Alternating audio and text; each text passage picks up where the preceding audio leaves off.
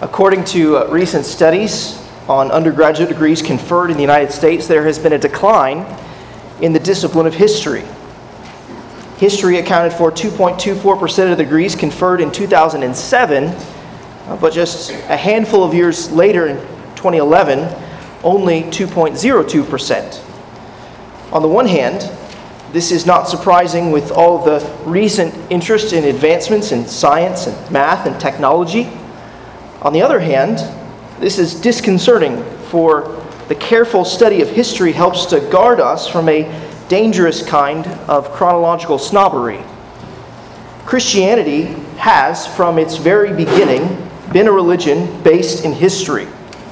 After all, first words on the first page of the Bible open with a historical marker. The words, "in the beginning," are, among other things, a manner of recording and recounting history. History has long been important to Christians, and it ought to remain important to us. We must keep a keen eye on the past, even as we look with hope to the future. This is what we hope to do this morning as we study Numbers chapter 20 in God's Word. If you haven't done so already, let me encourage you to go ahead and turn in your Bibles to Numbers chapter 20. If you're following along in one of the Bibles provided, you can find the beginning of the passage, I believe, on page 128. 128. And if that's wrong, feel free to shout out the correct number. While you're turning there, allow me to remind us of what we've studied so far in the book of Numbers, and try to take a big picture look at the Bible itself. The Bible, as you may know, is all about the Lord Jesus Christ redeeming a people for himself and bringing them safely home to the promised land of heaven. That message is foreshadowed and revealed in seed form in the Old Testament. Throughout our study in the book of Numbers, we've been seeing how that is precisely the case. Having already used Moses to redeem the people of Israel from slavery in Egypt, in the book of Numbers, we now see the Lord begin to use Moses to lead Israel to the earthly promised land of Canaan. This is the seed form of what we will see as the full flower in the New Testament. Throughout the course of our study of the book of Numbers, we've seen Israel struggle along the way, along this journey. Their journey has been fraught with grumbling and complaining and rebellion. And of course, since we live so many centuries after these events, it's difficult for us to identify with Israel's grumbling and complaining and rebellion, isn't it? No, of course not. We struggle with these things too, don't we? In fact, the Apostle Paul says in 1 Corinthians chapter 10, verse 6, that these things took place as examples for us. The events in the book of Numbers have been written down for our learning. Numbers 20 is a sobering chapter. In Numbers 20, we are told of 3 deaths. First, Miriam dies. Then we're told that Moses will die. And finally, Aaron dies. This is hugely significant, for these were 3 important figures in this era for the people of Israel. And we need to feel the weight of these events if we are to feel the weight of glory that this chapter looks forward to. So let me set before you now what I think is the main point of Numbers 20. So if you're looking for the main thrust of what the author is trying to communicate in Numbers chapter 20, this is what I think it is. Unbelief leads to death. It leads to being deemed unwelcome in the promised land. Unbelief leads to being deemed unwelcome in the promised land. That is what Numbers 20 teaches us. And this is a hugely important lesson for the people of Israel. They would need to remember this history when they eventually did enter the promised land of Canaan.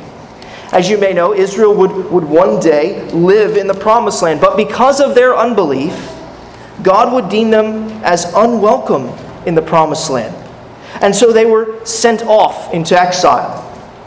That's what happened with Adam and Eve right at the beginning of the Bible. Because of their unbelief, they were deemed unwelcome in the garden. They were sent out of the garden. They were exiled from God's presence.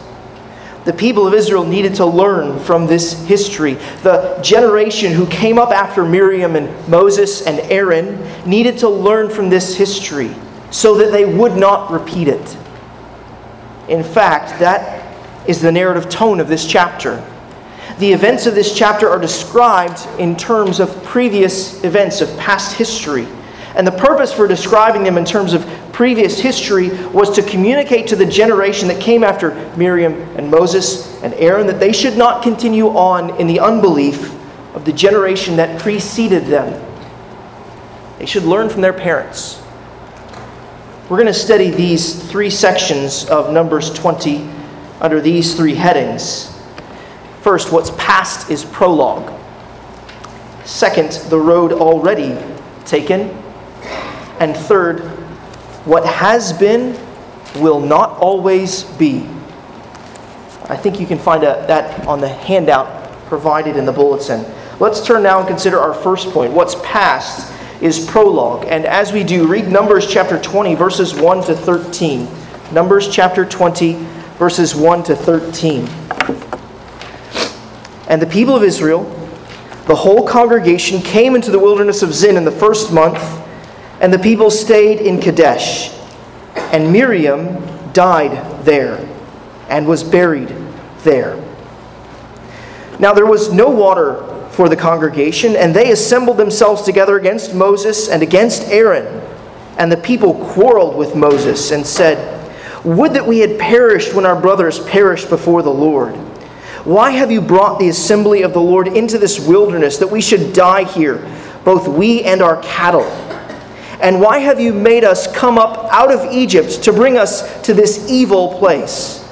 It is no place for grain or figs or vine or pomegranates, and there is no water to drink." Then Moses and Aaron went from the presence of the assembly to the entrance of the tent of meeting, and fell on their faces, and the glory of the Lord appeared to them. And the Lord spoke to Moses, saying, "Take the staff and assemble the congregation, you and Aaron, your brother, and tell the rock before their eyes to yield its water. So you shall bring water out of the rock for them, and give drink to the congregation and their cattle." And Moses took the staff from before the Lord, as he commanded. Then Moses and Aaron gathered the assembly together before the rock, and he said to them, "Hear now, you rebels, shall we bring water for you out of this rock?" And Moses lifted up his hand and struck the rock with his staff twice, and water came out abundantly, and the congregation drank and their livestock. And the Lord said to Moses and Aaron, "Because you did not believe in me, to uphold me as holy in the eyes of the people of Israel, therefore you shall not bring this assembly into the land that I have given them. These are the waters of Meribah, where the people of Israel quarreled with the Lord, and through them he showed himself holy." Now, as we begin to read the opening of Numbers chapter 20 and the announcement of Miriam's death, we ought to immediately recall what we learned in the past, just one chapter before. In Numbers 19, the people of Israel were instructed on how to handle the bodies of those who had died in the wilderness. Touching a dead body made one ceremonially unclean.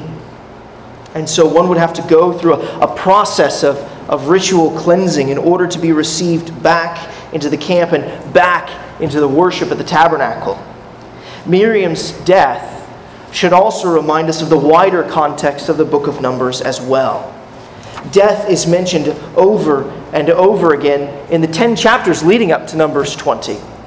And the main reason it's mentioned over and over again in the 10 chapters leading up to Numbers 20 is because the Lord promised the people of Israel that a whole generation of people would die in the wilderness as they wandered for 40 years. Why? Why would a whole generation die, and why were they wandering in the wilderness? Well, they were hoping to enter the land that God had promised to give Abraham and his offspring. The Lord delivered them from Egypt, not just to bring them into a wilderness and wander around, but actually to bring them in to the promised land. But once they started on their journey and got to the edge of the promised land and saw the strength of the inhabitants of the land, they disobeyed the voice of the Lord and refused to enter into the promised land. In short, they did not believe that God could safely lead them in. The command to wander and the promise of death of a whole generation was the Lord's judgment on Israel's unbelief. And yet, in God's mercy, the Lord also promised the people of Israel that their little ones, their children, would, after a period of 40 years, enter the promised land. Miriam's death reminds us of all of this, and it also prepares us for what we read about in verses 2 through 13.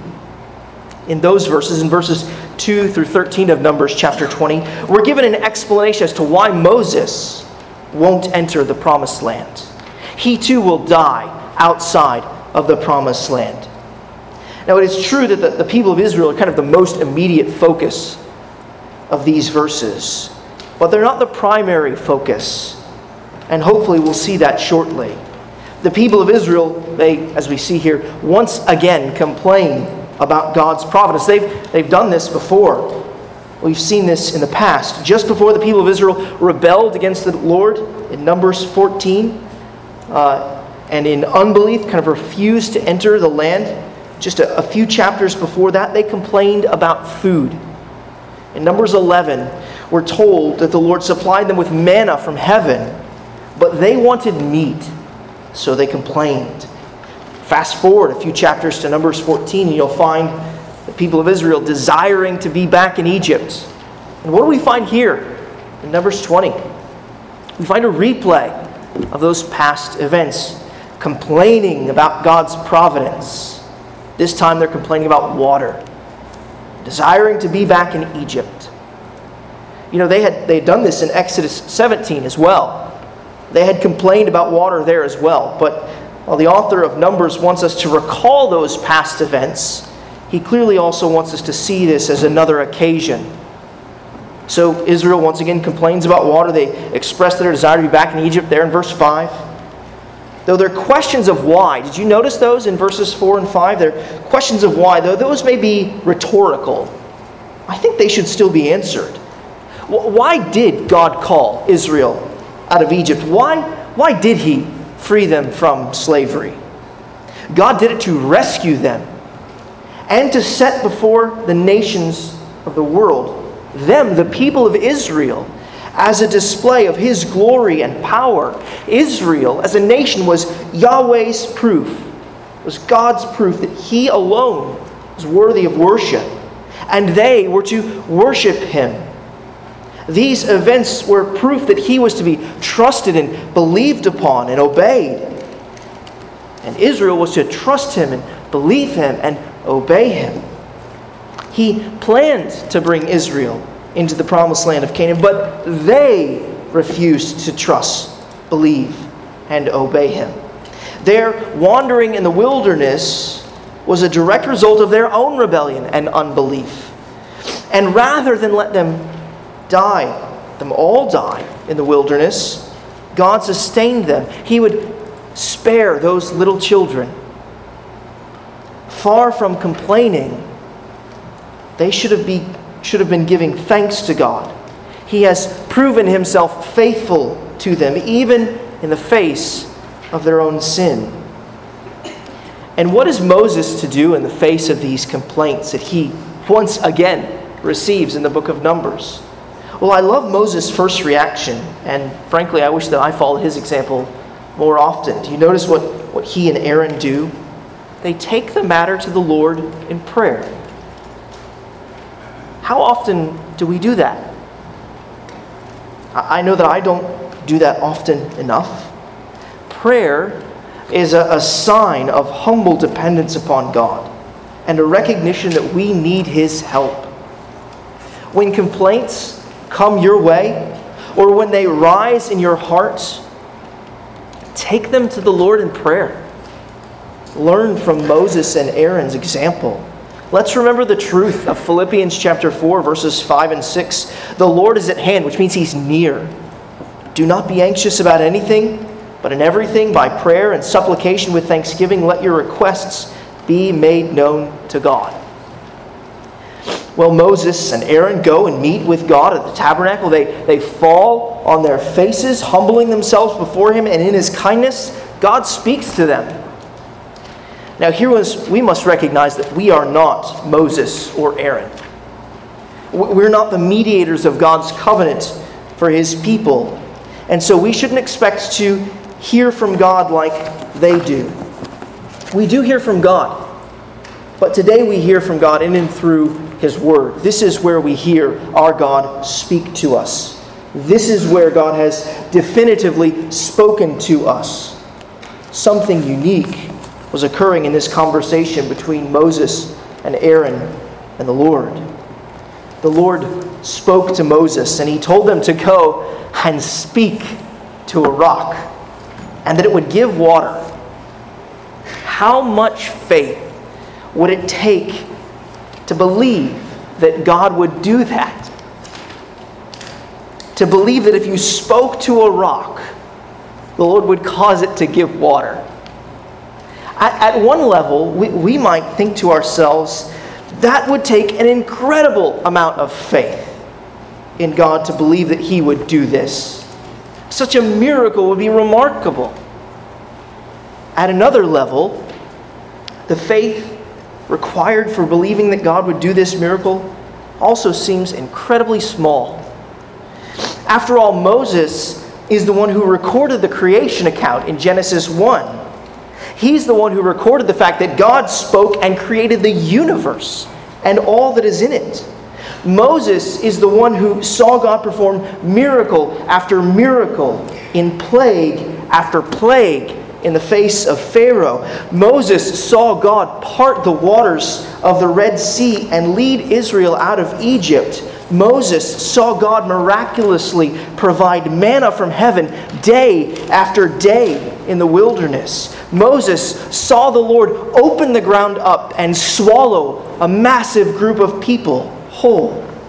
How difficult would it be for the Lord who has done all of this and more to open up a rock and make water come out? How difficult would this be for the God who made the created order and can do with it as He pleases? Is this really that hard to believe? Well, it was hard for Moses to believe. In verse 10, we see Moses gather the people of Israel just as the Lord said. And then he spoke to them. He calls them rebels. And he was not wrong to do so. They were rebels. They were rebelling against the Lord with their grumbling. They were rebels with a past. In the past, they had rebelled against the Lord and refused to enter into the promised land of Canaan. Listen to what the Lord said to them in the past on that occasion. In Numbers chapter 14, verse 11. And the Lord said to Moses, "How long will this people despise me? And how long will they not believe in me in spite of all the signs that I have done among them?" And now consider again what happens with Moses. He does not speak to the rock in faith. Instead, he strikes the rock in unbelief. How do we know this? Read verse 12 again. And the Lord said to Moses and Aaron, "Because you did not believe in me, to uphold me as holy in the eyes of the people of Israel, therefore you shall not bring this assembly into the land that I have given them." Do you see what the narrative has been doing all along up to this point? It has been preparing us to see Moses in the same light as the people of Israel in their unbelief and rebellion. What's past really was prologue to what we read here. The author has been providing us with signals and cues from Israel's past rebellion in order to prepare us to see that the reason Moses will not enter the promised land is the same reason that Israel will not enter the promised land. Unbelief. The author is actually going to build on this motif. And do you remember who the author of Numbers is? It's Moses. No wonder a later contemporary would say of Moses that he was the meekest man of all the earth. Here is Moses laying bare for his readers, for us, his unbelief and its consequences.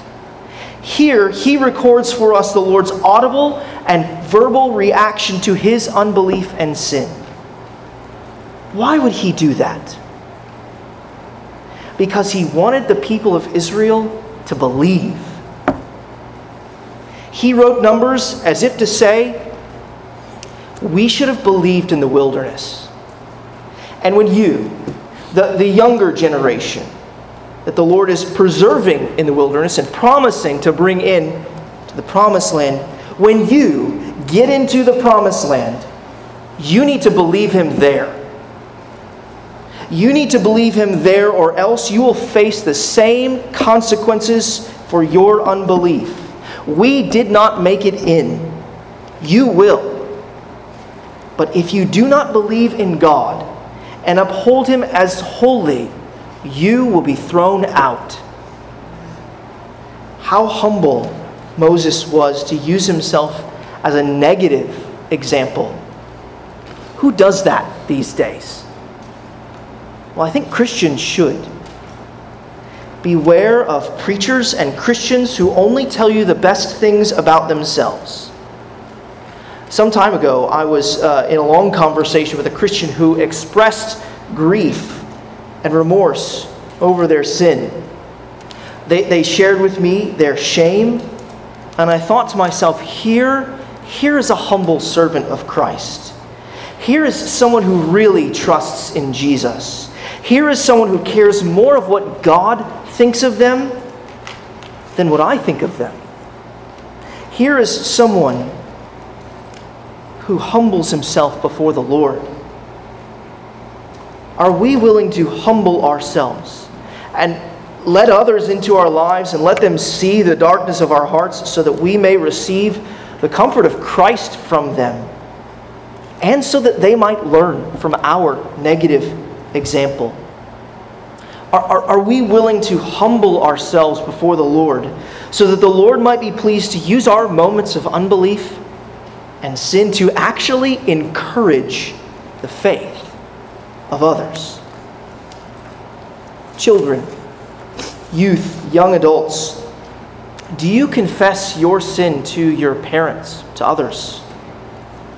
I'm guessing that you may want your parents and others to be convinced that you have real saving faith. And do you know what real saving faith looks like? It doesn't look like pointing out all the times that you've been holy and righteous and good. Real saving faith looks like humble confession and repentance of sin. It looks like trusting in Jesus Christ alone as your only hope in life and in death. Be careful not to confuse self-righteousness with receiving Christ's righteousness by faith. Talk with your parents tonight or this afternoon or this evening about what real saving faith looks like. You know, I read Numbers 20, this passage, to my children earlier in the week, and one of them astutely raised the question, so does Moses make it to heaven? Is Moses in heaven? It's an obvious question, isn't it? Moses didn't make it into the promised land of Canaan, so did he make it into the promised land of heaven? I think that Moses possessed real saving faith, and I think that we can see something of that in his own humble confession of his sin here. But here's what I told my children. Yes, Moses made it into the promised land of heaven. Moses, he's in that great hall of faith in Hebrews chapter 11. And so he is held out to us as an example of whom we should follow in our faith. And while the vast majority of Moses' life was marked by faith, Moses, like all of us, have moments of unbelief and sin. we still wage war in our hearts. Even though we might be redeemed by God and indwelt by His Spirit, we still wage war in our hearts against unbelief and sin. Those moments of unbelief and sin still have earthly consequences. They had earthly consequences for Moses. And through it, the Lord showed Himself holy. Moses did not uphold the Lord as holy, as different than all the other gods out there, the false gods out there. Moses didn't show that he believed that God could do this and would do this. And yet, the Lord still showed Himself holy. That's something that we can't miss about these events. In them, we see that God is holy. He is unlike us. He is perfectly righteous, just, and good. He is perfectly loving, wise, and true. Unbelief is failing to trust in God as holy.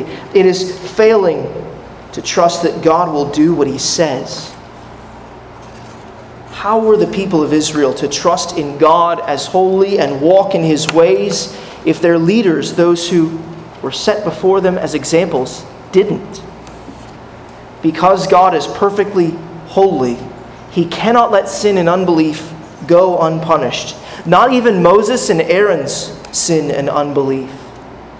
Your position in society, in government, in your workplace, in your home, even in the church, perhaps even especially in the church, does not mean that our earthly sin will be without consequence in this life. The past punishment that God promised on the Exodus generation would also come to pass on the leaders of the people of Israel. In fact, it had already begun with Miriam's death. Moses' unbelief is not the only failure of the past that is taking place in the present of Numbers 20. In Numbers chapter 20, verses 14 to 21, we see another failure of the people of Israel recycled and replayed. Here we see Moses attempt to proceed down a path that the people of Israel have already attempted and failed. So let's turn now and consider our second point, the road already taken. And as we do, read Numbers chapter 20, verses 14 to 21. Numbers chapter 20, verses 14 to 21. Moses sent messengers from Kadesh to the king of Edom. Thus says your brother Israel, you know all the hardship that we have met, how our fathers went down to Egypt, and we lived in Egypt a long time, and the Egyptians dealt harshly with us and our fathers. And when we cried to the Lord, He heard our voice and sent an angel and brought us out of Egypt. And here we are in Kadesh, a city on the edge of your territory. Please let us pass through your land. We will not pass through field or vineyard or drink water from a well. We will go along the king's highway. We will not turn aside to the right hand or to the left until we've passed through your territory. But Edom said to him, you shall not pass through, lest I come out with the sword against you. And the people of Israel said to him, we will go up by the highway. If we drink of your water, I and my livestock, then I will pay for it. Let me only pass through on foot, nothing more. But he said, you shall not pass through. And Edom came out against them with a large army and with a strong force. Thus Edom refused to give Israel passage through his territory. So Israel turned away from him. Now, when we read these verses, we should immediately ask ourselves, why is this here? This seems like an odd place to record an odd event. Israel is refused passage through Edom. Now, in order to understand what is happening in this request and its refusal, we need to understand and remember what has already happened. A few moments ago, I mentioned that Moses is presented in the same light as the people of Israel in their unbelief and rebellion. The author has been providing us with signals and cues from Israel's past rebellion in order to prepare us to see that the reason Moses will not enter the promised land is the same reason that Israel will not enter the promised land. And I mentioned that the author, Moses, was actually going to build on this motif He's going to continue to lay out his unbelief and rebellion. This is the parallel between Israel's past and Moses' present. In these verses, we have the building of that picture. Do you remember what happened after the people of Israel rebelled against the Lord in unbelief in Numbers 14? After the Lord told them that they would spend the next 40 years in the wilderness and die, what did they do? They said, we're not going to go in. The Lord said, you're not going to go in for 40 years. And they said, on second thought, we should actually try and go in like right now. And so they tried to go in. They immediately tried to enter into the promised land. They tried to enter into another land. In other words, they tried to take the land by force. And what happened? They were refused entrance to the promised land by a strong army. They were turned away. So if Moses is drawing connections to Israel's past and Moses' present in Numbers 20, what should follow next? If a refusal to enter the land is what followed after Israel's unbelief and rebellion, then what should follow after Moses' unbelief and rebellion? What should follow next is exactly what we read here with regard to Edom. The people of Israel should try and enter a land and be refused entry. And that's precisely what happens. But look back again at verse 14. Who's the one initiating this attempt to enter Edom? It's Moses. He's walking in Israel's path. Moses initiated this attempt without instruction from the Lord, just as the people of Israel did in Numbers 14. And part of the lesson of Numbers 14 was that you cannot take what only the Lord can give. The promised land was a gift that only the Lord could give. And yet Israel tried to take it in their own strength. And here Moses is learning that lesson too. He actually tries twice. Sends one request, he's told no. He tries again, and he's told no. What about us? Perhaps you're thinking to yourself, what does this mean for you and me? Well, one lesson is almost certainly this: do not continue on in unbelief.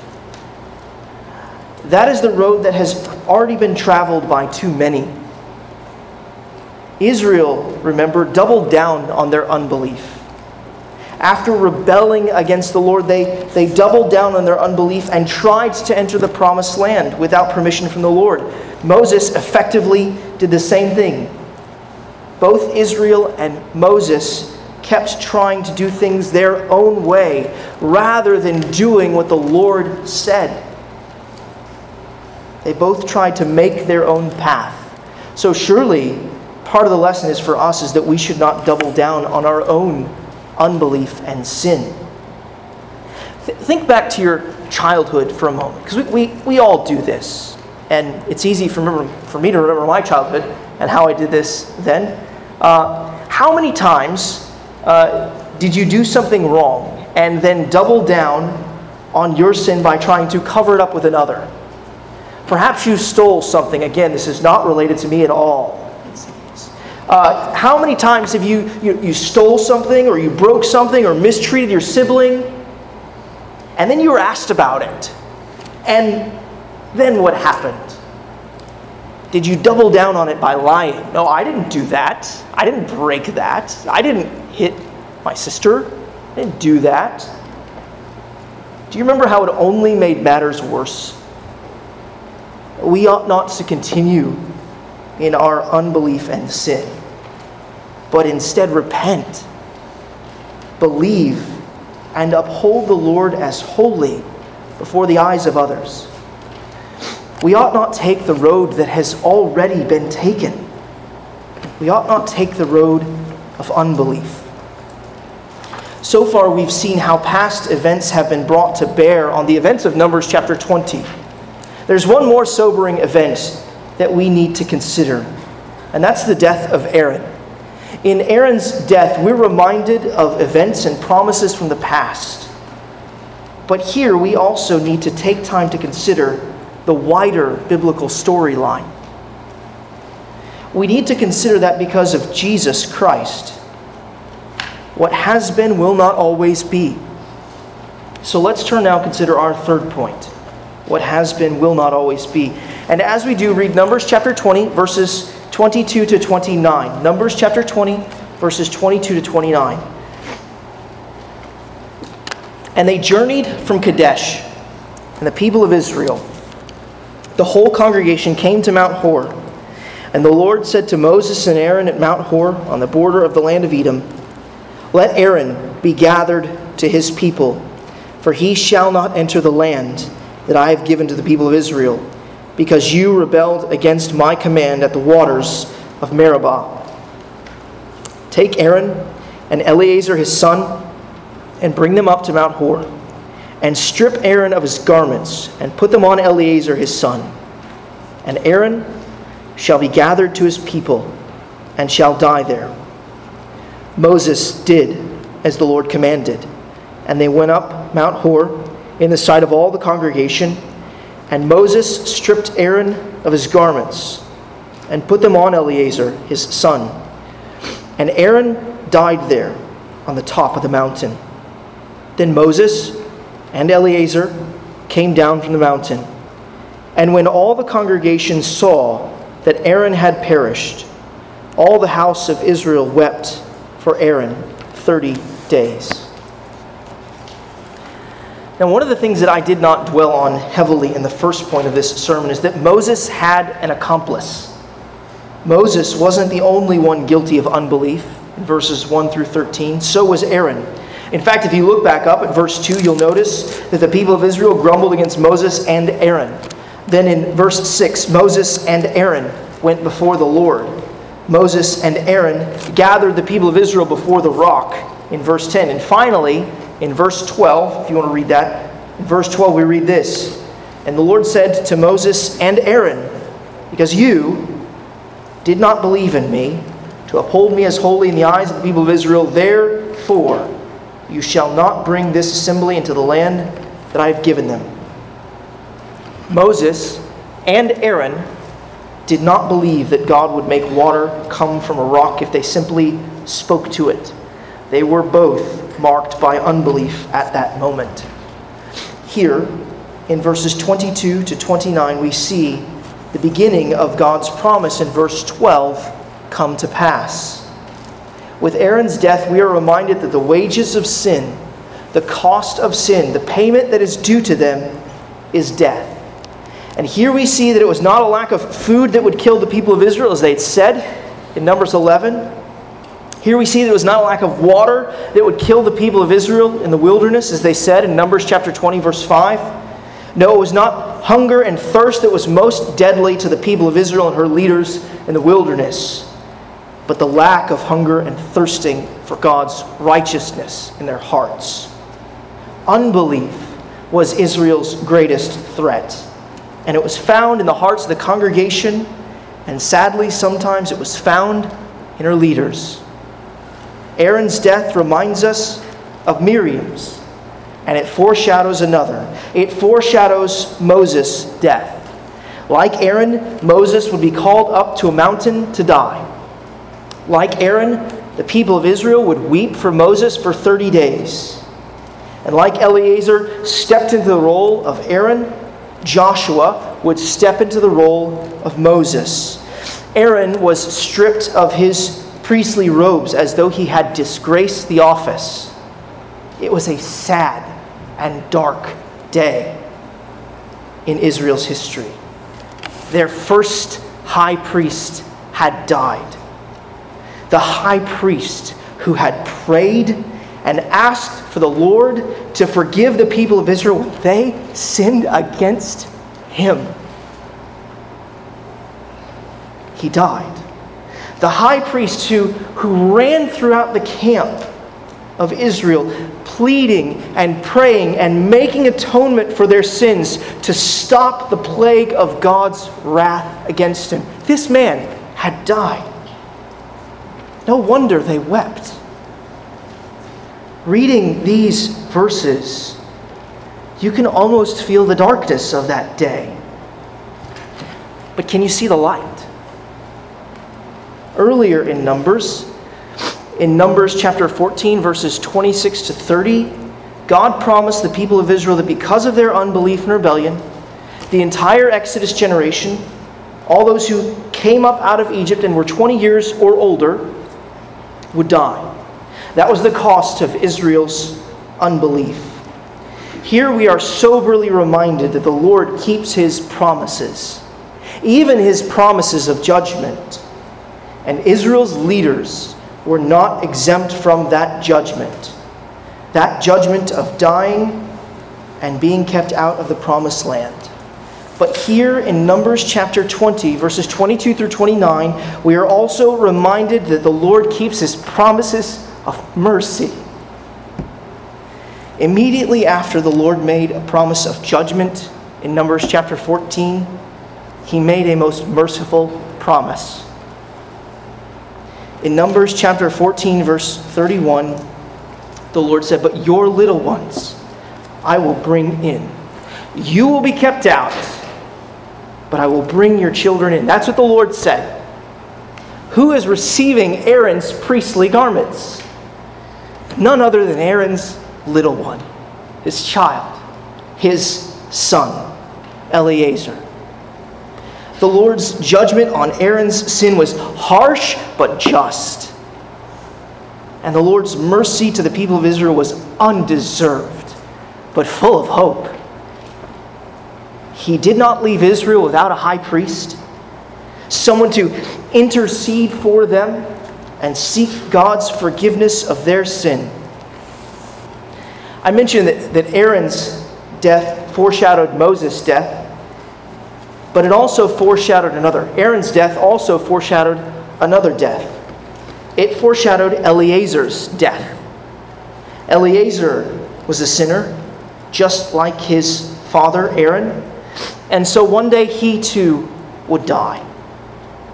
His robes would be passed on to his son, who would also die.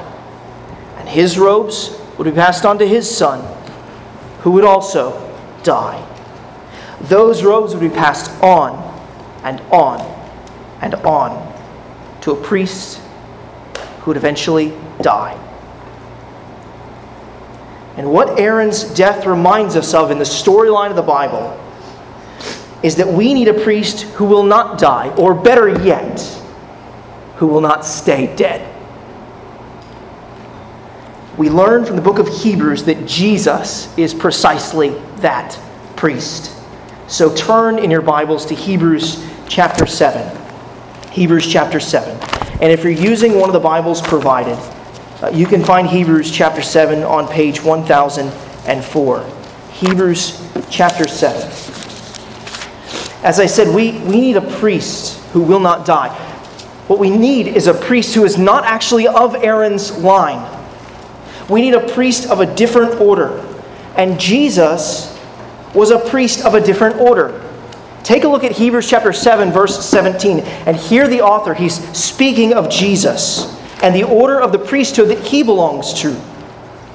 What order does Jesus belong to? Hebrews chapter 7, verse 17, speaking of Jesus, "For it is witnessed of him, you are a priest forever, after the order of Melchizedek." Jesus is a priest forever, after the order of Melchizedek. Jesus was not a priest, Aaron was not a priest forever. Eleazar was not a priest forever, and neither was his son.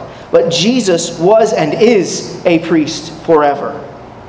And now, reflecting on that statement, just a few verses later, the author of Hebrews, look down at verse 22, says this: "This makes Jesus the guarantor of a better covenant." This makes Jesus and the covenant that he administers better than the line of Aaron and the covenant that he administered. Why? Well, keep reading there in verse 23. "The former priests were many in number because they were prevented by death from continuing in office. But he," speaking of Jesus, "but he holds his priesthood permanently because he continues forever." Do you see how great a priest Jesus is? He never sinned against God like Aaron did, or like you have, or like I have. He never disobeyed God's voice like Adam did, like Aaron did, like you did, and like I have.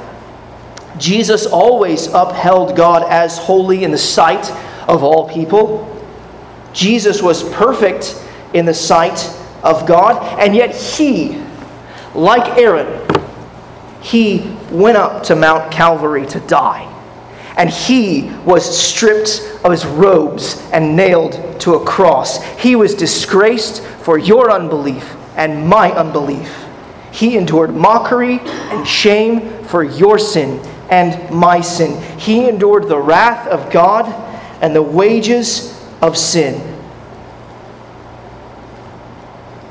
He died on Mount Calvary.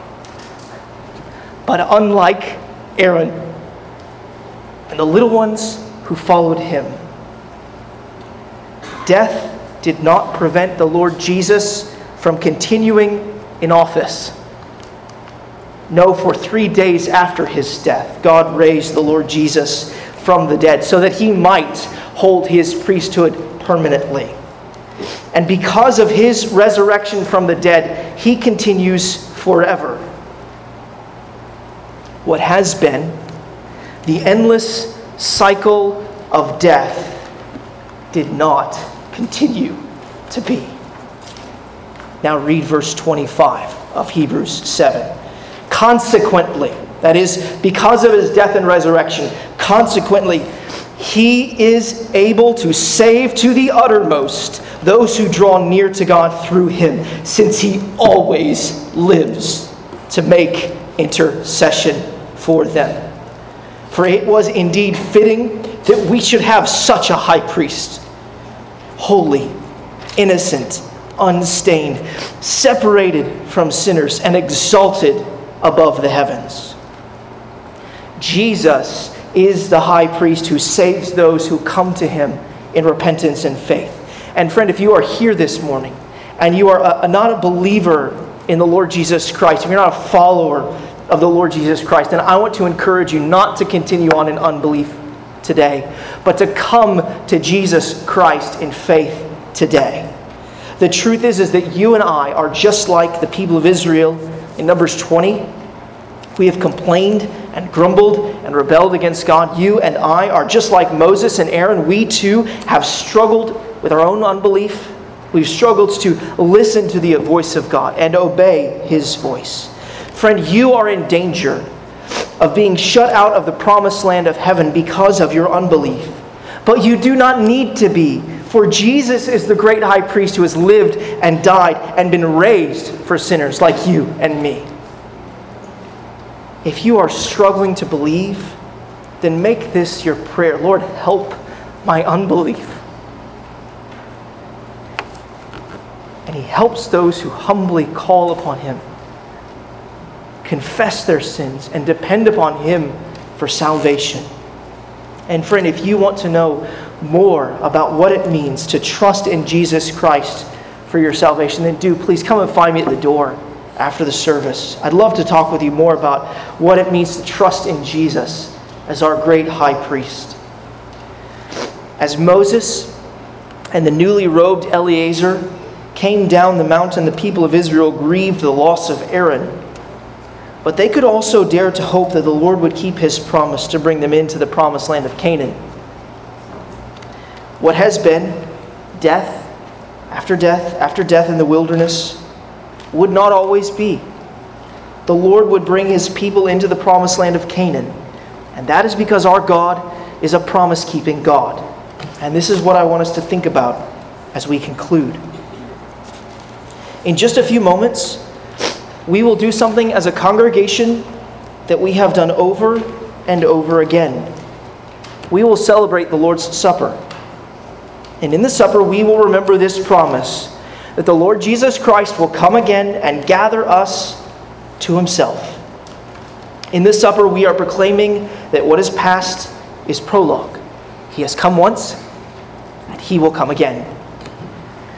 This meal that we have celebrated so many times in the past is also prologue to the meal, to the marriage supper of the Lamb that we will celebrate with the risen Christ when he finally gathers us in the promised land of heaven.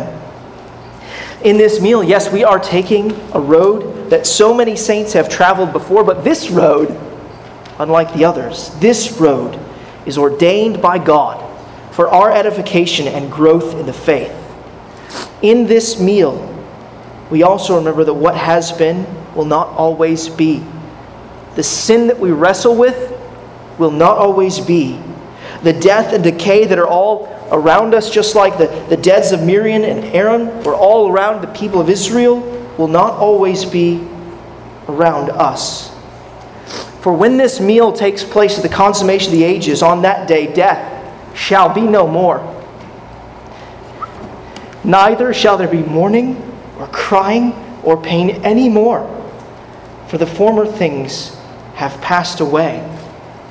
For our great high priest, the Lord Jesus, has said authoritatively from the seat of his throne, "Behold, I am making all things new." Praise God. Let's pray together.